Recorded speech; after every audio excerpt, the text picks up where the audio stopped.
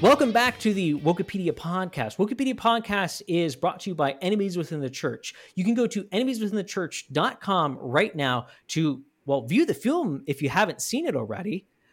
The film that birthed Wokepedia, but you can also click on the Wokepedia button to read content we have, including a profile on Moody. And when we say Moody, it's not just Moody Bible Institute, it's the whole Moody ecosystem. So Moody Publishers, Moody Radio. We didn't actually talk about Moody Aviation, but that's a thing. The only reason I know about that is because I'm actually not super far from Moody Aviation. Fun fact. But let's jump back in. We're back here with Jordan Smith. And how are you doing? I'm doing wonderful, sir.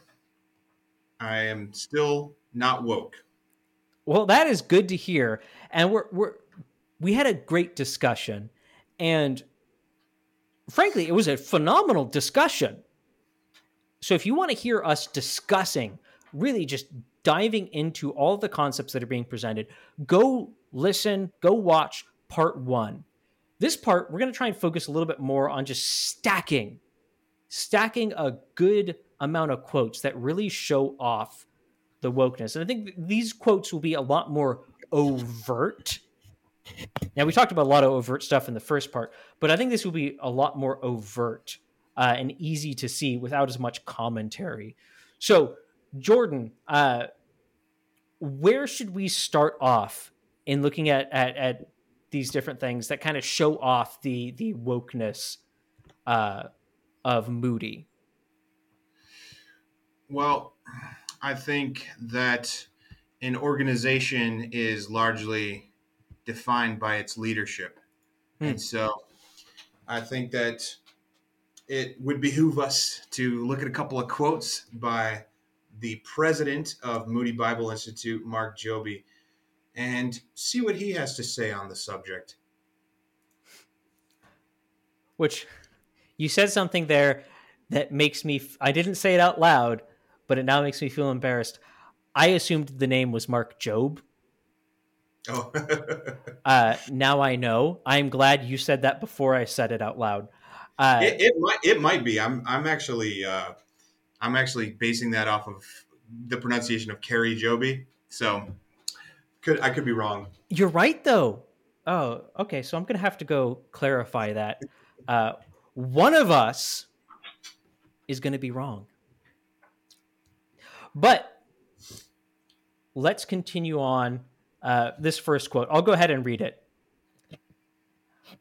On top of this, several incidents, including images of 46-year-old George Floyd with a knee on his neck, gasping for breath and begging for his life, have left many, including myself, deeply disturbed and wanting justice. Now, for context's sake, and it adds a lot to this quote, when was this released? This is part of his response to the George Floyd incident. How soon after that incident was this released? Yeah, that you can get a sense that this is in response to that. So that this was in reaction to, in the days following the George Floyd incident, everyone and their mom was talking about it, and every church, every big mega church had to say something about the subject. And so this was the response that Moody Bible Institute saw fit to give after the video came out with George Floyd, the knee on his neck, without the full context, without the full story that we know now, that he was saying, "I can't breathe," before the video started, that he had enough fentanyl in his system to kill a small horse, that we don't really know what the cause of death was, that the jury was prejudiced by Joe Biden saying that they should find him guilty, and Maxine Waters putting outside pressure on the jurors. That whole situation was an absolute ridiculous mess. Yeah. And what frustrates me about that is the police officer. Why cannot remember his name off? Chauvin. It's is it Derek? Yeah, it's Derek Yeah. Chauvin. The dude seemed like he was pretty jaded and probably in need of some retraining.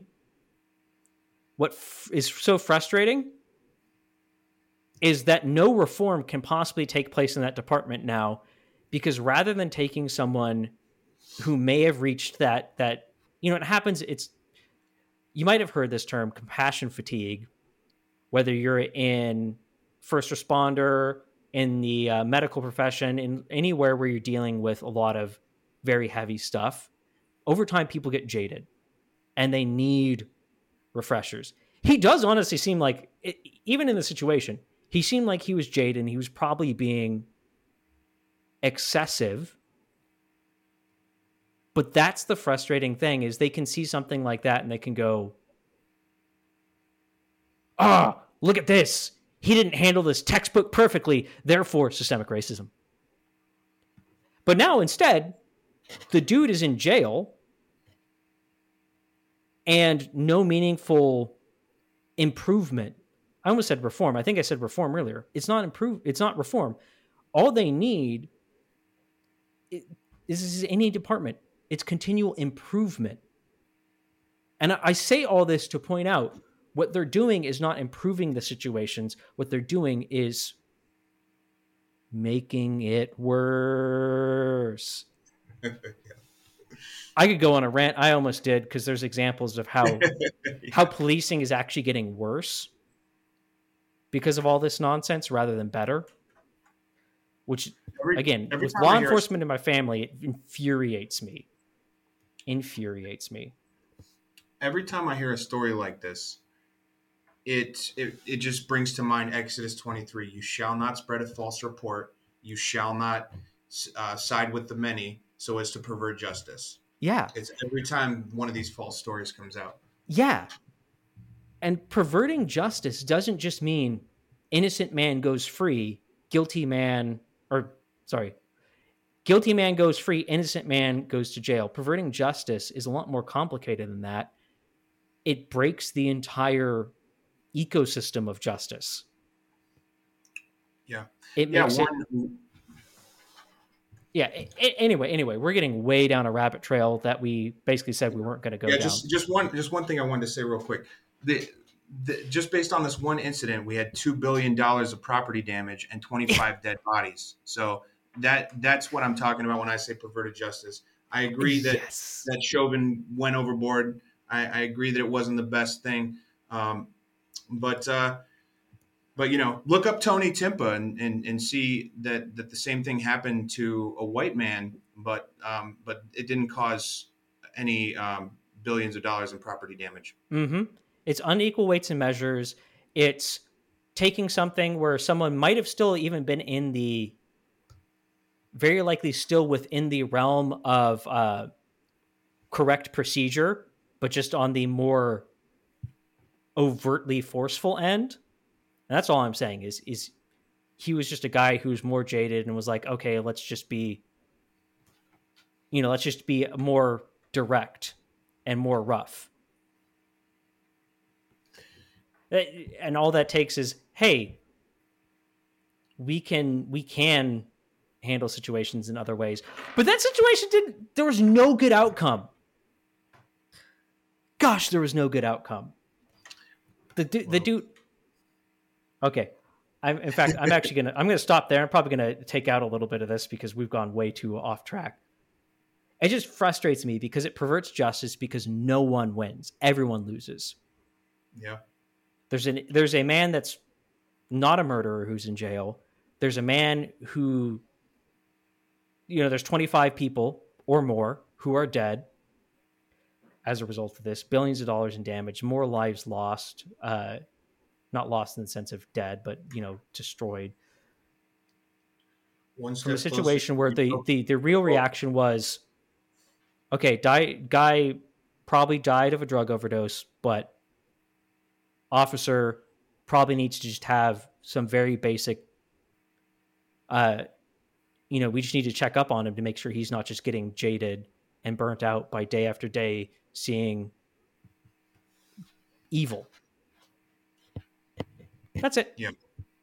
Anyway, So let's continue. So Moody leadership is obviously they were addressing it, and they're trying to address it fast. They're trying to address it from a certain angle, and they're trying to address it before any of the dust had settled. So there's some other quotes here from Moody leadership. I'm going to go ahead and read these two quotes back to back, and then we'll kind of quickly comment on them. But I want to acknowledge the deep, deep pain that exists because of the long-standing prejudice and bigotry against our African American communities. So immediately they're assuming that the George Floyd incident was racially motivated, which Mm-hmm. even in the conviction of the officer, that wasn't a factor. Mm-hmm. Here at Moody, this pain is especially felt among our African American faculty and staff, as well as other people of color. So if your skin is anything other than this pale nonsense that I have,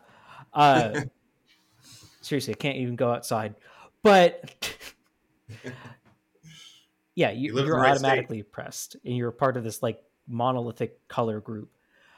This crisis came to a head when we saw the images of George Floyd, a 46-year-old man who was arrested, thrown to the ground, and handcuffed, a knee placed on his neck. He cried out while gasping for air, and his pleas were ignored. Again, they're painting quite the narrative. Let's just read more. Don't be quick to judge people. I can't get through it with a straight face because that's exactly what they're doing. But don't be quick to judge people's experience. This is a time to listen, to empathize, to acknowledge people's stories and their pain. It's easy from the outside, if you've never lived through it, to excuse or explain away people's pain. Instead, we need to listen to our African American brothers and sisters who are expressing grief and pain and deep hurt. This is time for everyone to listen. Don't dismiss legitimate peaceful protests. The protests started out with legitimate concerns and many peaceful protesters. Unfortunately, these were sabotaged by looting and vandalism and violence that has hurt the communities that were already suffering and struggling.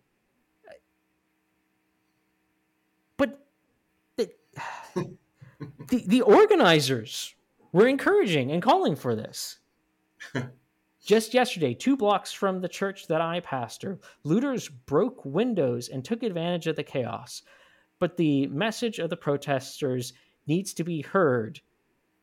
What message? You know that like things like white silence is white violence, that retaliation is needed, that yada, yada, yada. Don't dismiss this message because of the violence occurring in our country and in our communities. Do we have enough time? No. Again, this was immediately after the incident. This is days in. Do we have time to discuss the amount of assumptions that exist in this statement? And again, putting it in the context of just right after. This is not like months later. This is not, this is exactly what they're saying. Don't be quick to judge. They're being extremely quick to judge every detail of this. Mm-hmm. Yeah. So the two things, since we don't have time to get into everything, two quick things. Number one, we have standpoint epistemology. Once again, here we have that when it says don't be quick to judge people's experiences, experience is the key word there, because it might as well say lived experience, because what he's talking about is he specifically says that it's the black people in your churches that are feeling this pain, that you need to listen to them. And so that is standpoint epistemology, is that people who are of these oppressed intersectional groups like Black Americans have this special access to knowledge of their oppression, their lived experience of their oppression, that white people don't have access to. So we have to sit down, shut up, listen, and believe their story. So if they say they feel oppressed by George Floyd, who they've never met, who they don't have any connection with, other than they both have similar levels of melanin, if they say that they are deeply, deeply, deeply grieved by this death, it is a tragic thing. But let's be honest, we don't know this guy, so it's not the same as if it was like our own family member. Yeah. And so, but if they say they're deeply, deeply, deeply grieved, well, we just got to mourn with those who mourn. We can't ever bring objective truth to that, because objective truth cannot be accessed. Only Black Americans have that lived experience that we don't have access to. So we have to just kind of listen. So that's Yeah. one thing. Yeah, they're relying on non-biblical principles, and that's something that you're going to see as we continue on through this. It's a knee-jerk reaction response. It's a response rooted in woke ideologies. It's a response pandering to specific people, and it's a response that doesn't help. Doesn't help. Doesn't help anything. It doesn't help the people it claims to help. It's not rooted in truth. It's not rooted in a seeking to find truth. And frankly, to mourn with someone who mourns doesn't mean that that's not about agreeing with them. And Love I'm does not saying you go you go mourn with someone. Yeah, it's got to be rooted in truth. So if you find someone that's mourning, and they're mourning over something that isn't true, or they're mourning about something that they don't actually have a connection to, you're not supposed to leave them there in their ignorance. The most caring thing you can do, the most loving thing you can do, the most sympathizing thing you can do is to correct them. Again, there's a loving way to do that. There's a process to do that. You got to know the situation. You got to know where the person is at, what your responsibility to them is. But we're not supposed to, by the logic they laid out, we should be going and mourning with Satan. I'm just saying, because that really is. You'd have to go. I mean, if you follow their logic, yeah. Why not go mourn with Hitler? He was pretty sad toward the end. Why not go mourn with a legitimate, actual neo-Nazi? Why not go mourn with them? They're upset about something. Kind of going along with their narrative that it has to be a non-white person. Why not Fidel Castro? They might actually sympathize with Fidel Castro. But, but that's the thing. It's there's an assumption under there. It's not just you mourn with anybody. It's specific groups are oppressed, and therefore we have to sympathize with their oppression. It really strikes at the heart of everything we talk about on here. But let's continue on. Now, we have another quote, an audio clip, I should say. We're not going to play that here. We will include that, and we might even include that as a discussion. But for the sake of just getting you the information, because we had such a nice time of discussion in the last episode, we're going to continue on. So let's move on to another quote. This one comes from Woke Church by Eric Mason. Now, why are we bringing this up? If you listen to the last episode, Eric Mason is a published author by Moody Publishing. Woke Church was published by Moody Publishing. He is featured on Moody Radio, on multiple different programs. He's been a speaker at Moody Bible Institute, as well as part of videos from Moody Publishing. So he's very much integrated into the system. So what is it that they are so willing to promote a man over? Let's read this quote.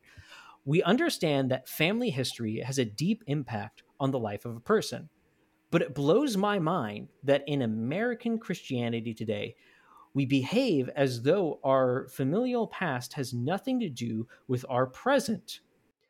And it's disturbing how dismissive my evangelical brethren can be towards the past and its impact on where we are today with respect to race in this country and in our church. It grieves me that there is such an unwillingness to go there. Nehemiah 1:6 helps to understand the impact of sin from one generation to the next. Let your eyes be open and your ears be attentive to hear your servant's prayer, that I now pray to you day and night for your servants, the Israelites. I confess the sins we have committed against you. Both I and my fathers have sinned. We can no longer afford to remain asleep to what has happened and what continues to happen. The woke church must understand its history. Okay, so there's multiple things going on there, Jordan, but what's kind of the thrust he's getting at? He's trying to push one idea in particular there, and does the verse he used support that idea? Yeah, no. So, so our man Eric Mason, what does he say? Whiteness causes blindness of heart. Um, that's my Eric Mason impression.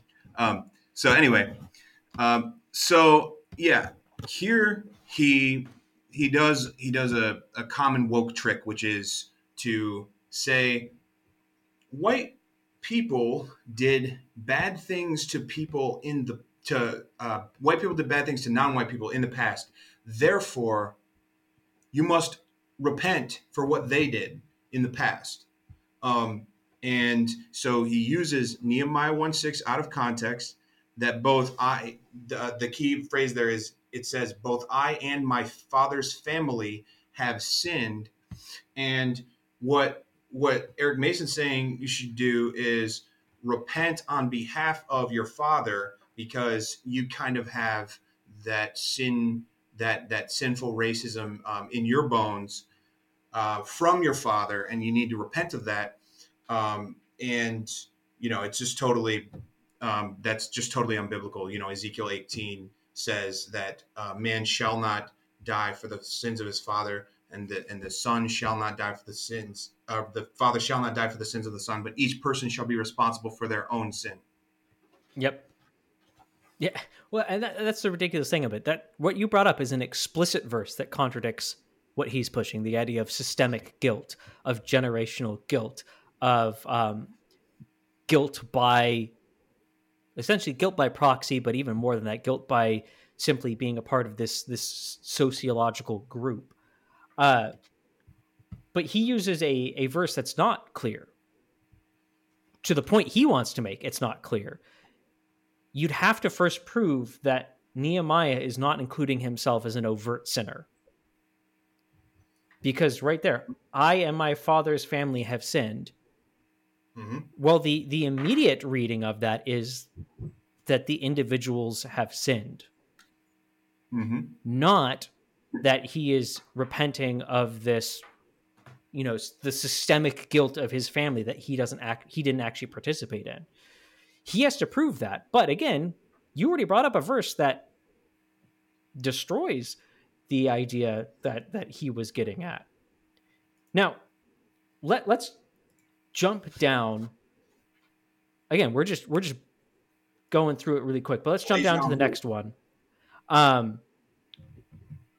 which is actually from Eric Mason's mentor, Tony Evans, who's another Moody published author, just to help build up a case of, yeah, they're okay with these kind of things.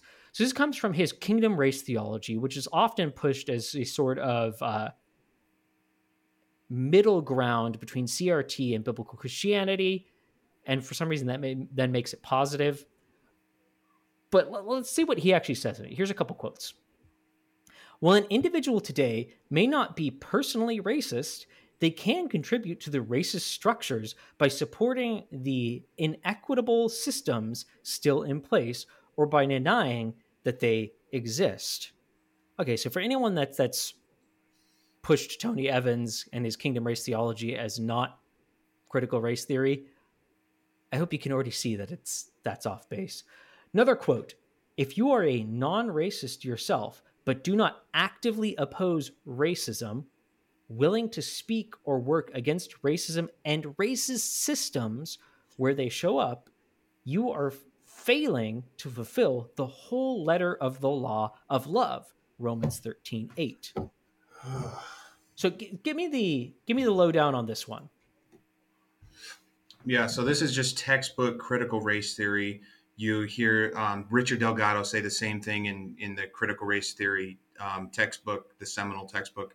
And you hear Robin DiAngelo say the same thing in White Fragility. It's the idea that you can have racism without individual racists. It's just keeping this capitalist meritocracy system in place is itself white. And therefore, since whiteness is bad, it's racist. And so you hear the anti-white bias in what he's saying, this anti-white racism in what he's saying, and he says that if you fail to acknowledge that the system is racist, you are failing to live up to Romans 13:8, the law of love. He is teaching as doctrines of God the commands of men once again. Yeah, and again, it's ridiculous. It's pushing the idea of systemic guilt, but you have to prove that systemic guilt is a biblical concept. And unfortunately, you can't find it. Again, we already brought up one verse that overtly destroys it, but throughout the Bible, man is held responsible for his own sin, not the sins of others. At the end of the age, it's not going to be our class, our race, our whatever artificial division that Marxists have come up with that are going to be standing before Christ. It's going to be individuals. And the individuals are going to be judged not based on the sins of racism, the sins of class oppression, of economic oppression, of all these quote injustices.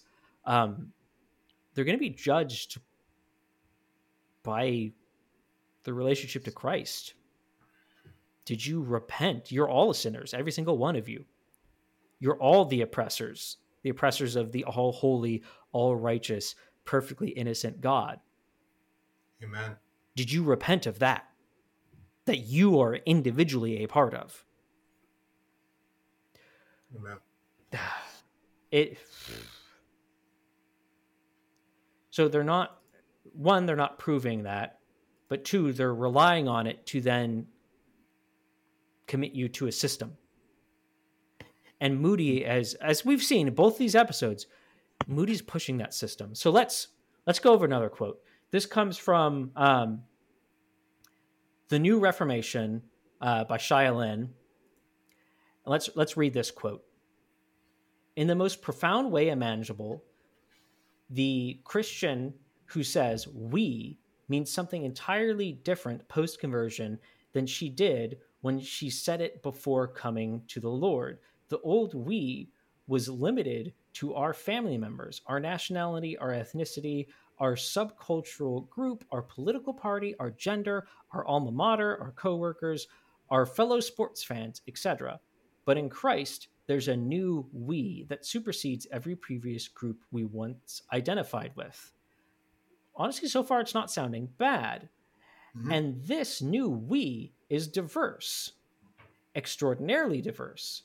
The new 'we' is black and white, male and female, youthful and elderly, Republican and Democrat, metropolitan and rural. It's scholarly and it lacks formal education. It's blue collar and it's white collar. It's upper class and it's lower class. It's international. It's multilingual. It's multicolored.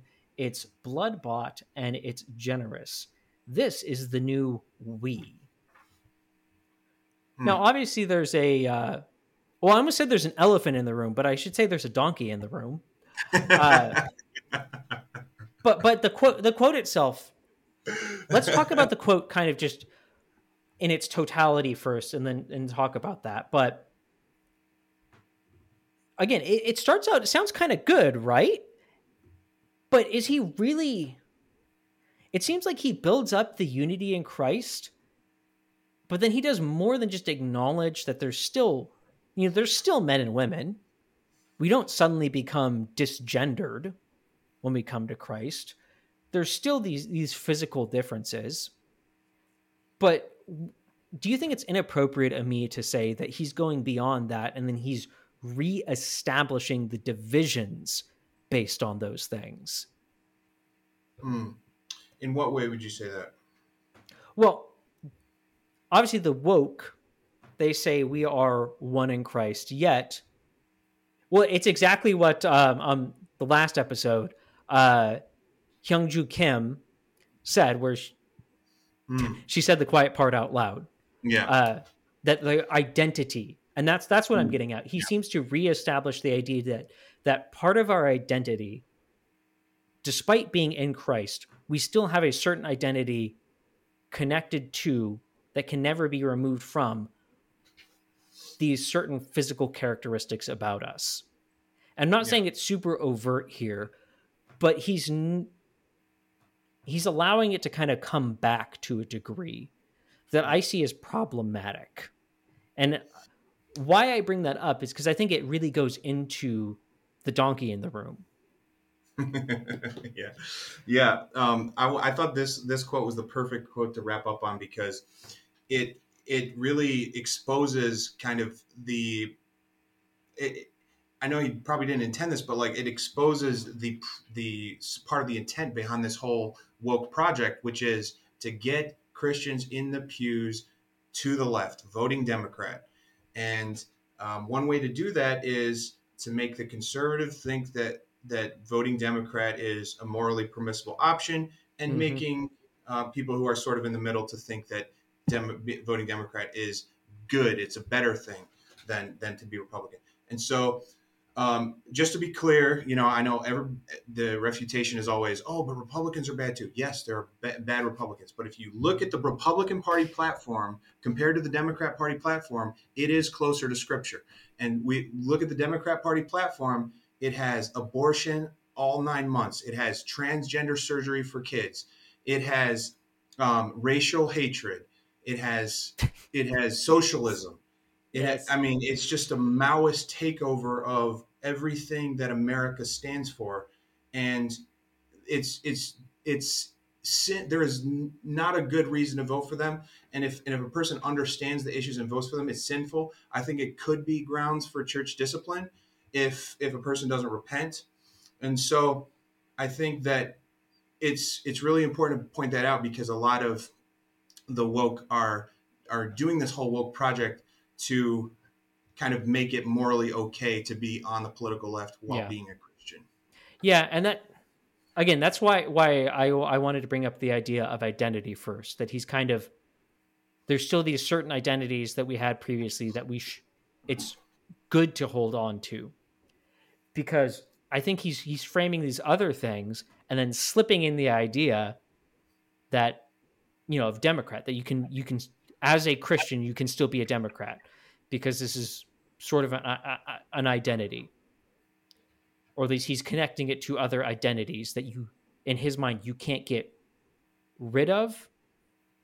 And it's true, you can't get rid of them, but your identity fully is in Christ. And, well, so as we're recording this, it's in the wake of the Nashville shooting, which is a shocking example of wokeness in action, largely in the response to it. They're being consistent. They're now being very consistent with their ideologies. And the Democrat platform has imbibed that fully.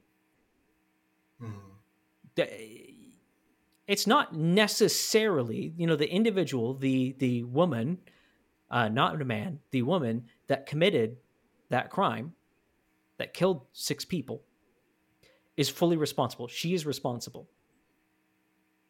But there's an ideology behind her. And there's a political party that is backing up that ideology, that is defending, because of that ideology, is defending the shooter to one degree or another. So, yeah, as a Christian, we need to be careful. We need to examine every political candidate. And the Republican Party is infested with wicked people. So you do need to be careful. You need to ask questions of every candidate. You need to investigate them.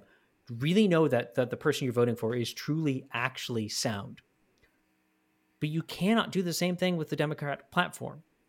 The party itself is promoting evil in a disturbing way. But again, to go back to the Nashville shooting, why it's really problematic. A lot of things they're saying over here about race is just the application of critical theory, of cultural Marxism to race, critical race theory. It's really easy for us to see how wicked it is when it's applied to transgenderism, queer theory. But it's the same ideology. It's the exact same ideology. It's just being applied to different concepts. So if you're going to condemn queer theory, if you're going to condemn the LGBT movement, you have to be consistent. You have to look at the thing. Again, look at all these things that Moody are saying. And now, this is probably a good way to finish this. Jordan, what should we think of Moody? We've shown issues going on in Moody. And again, if you want more, go read the article. But we've shown issues at Moody. We've explained them. We've talked about it. But what should we think of Moody? And what are we saying about Moody? Yeah, absolutely. And just wanted to thanks again for having me on, brother. And make sure you like and subscribe if you enjoyed the content. But I think we should recognize that Moody is going towards this leftist revolution of our culture that's contrary to everything that's in Scripture, contrary to everything that America was based on. That we have this free and beautiful and prosperous country, and at the same time, we also have to recognize that not every thing that Moody teaches is wrong. Not everything's heretical. They have a lot of sound teachings that come out of there, and a lot of sound teachers. Despite what they teach, I had a pastor that I was sitting under for a long time who exegeted the scriptures well, and he was not woke. And so it's possible to come out of that system and not be swayed by all of these things. But just like in any system that's riddled with false doctrine, if anybody comes out of that not affected by the false doctrine, it's in spite of the false doctrine. It's not because of it. Yeah. Yeah. And that's the important thing. I think a lot of people think that when we point out something, we're just doing this blanket condemnation. It's carpet bombing. That's not what we're doing. A big part of what we're doing is to document what's going on, but it's also to call for repentance. So that's what we really hope for with this. And you know what? God bless you. And until next time, if you have questions about this, I should probably say, if you have questions about this, contact us. Contact wokepedia@gmail.com. But Jordan, thank you for being with us. And remember, everyone, don't go woke.